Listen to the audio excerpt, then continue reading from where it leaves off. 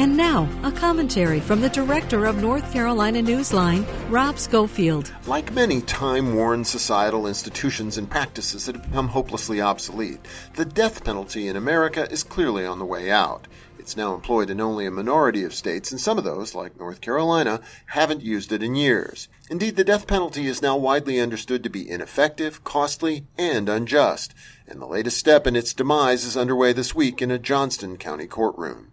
As the lawyers for a defendant named Hassan Bakote are demonstrating in a test case for a state law known as the Racial Justice Act, his death sentence is sadly typical of a grim reality in North Carolina, one in which the death penalty is imposed on black defendants, and black people are excluded from jury pools at wildly disproportionate rates.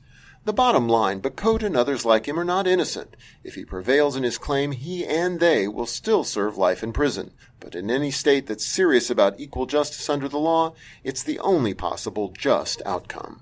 For NC Newsline, I'm Rob Schofield.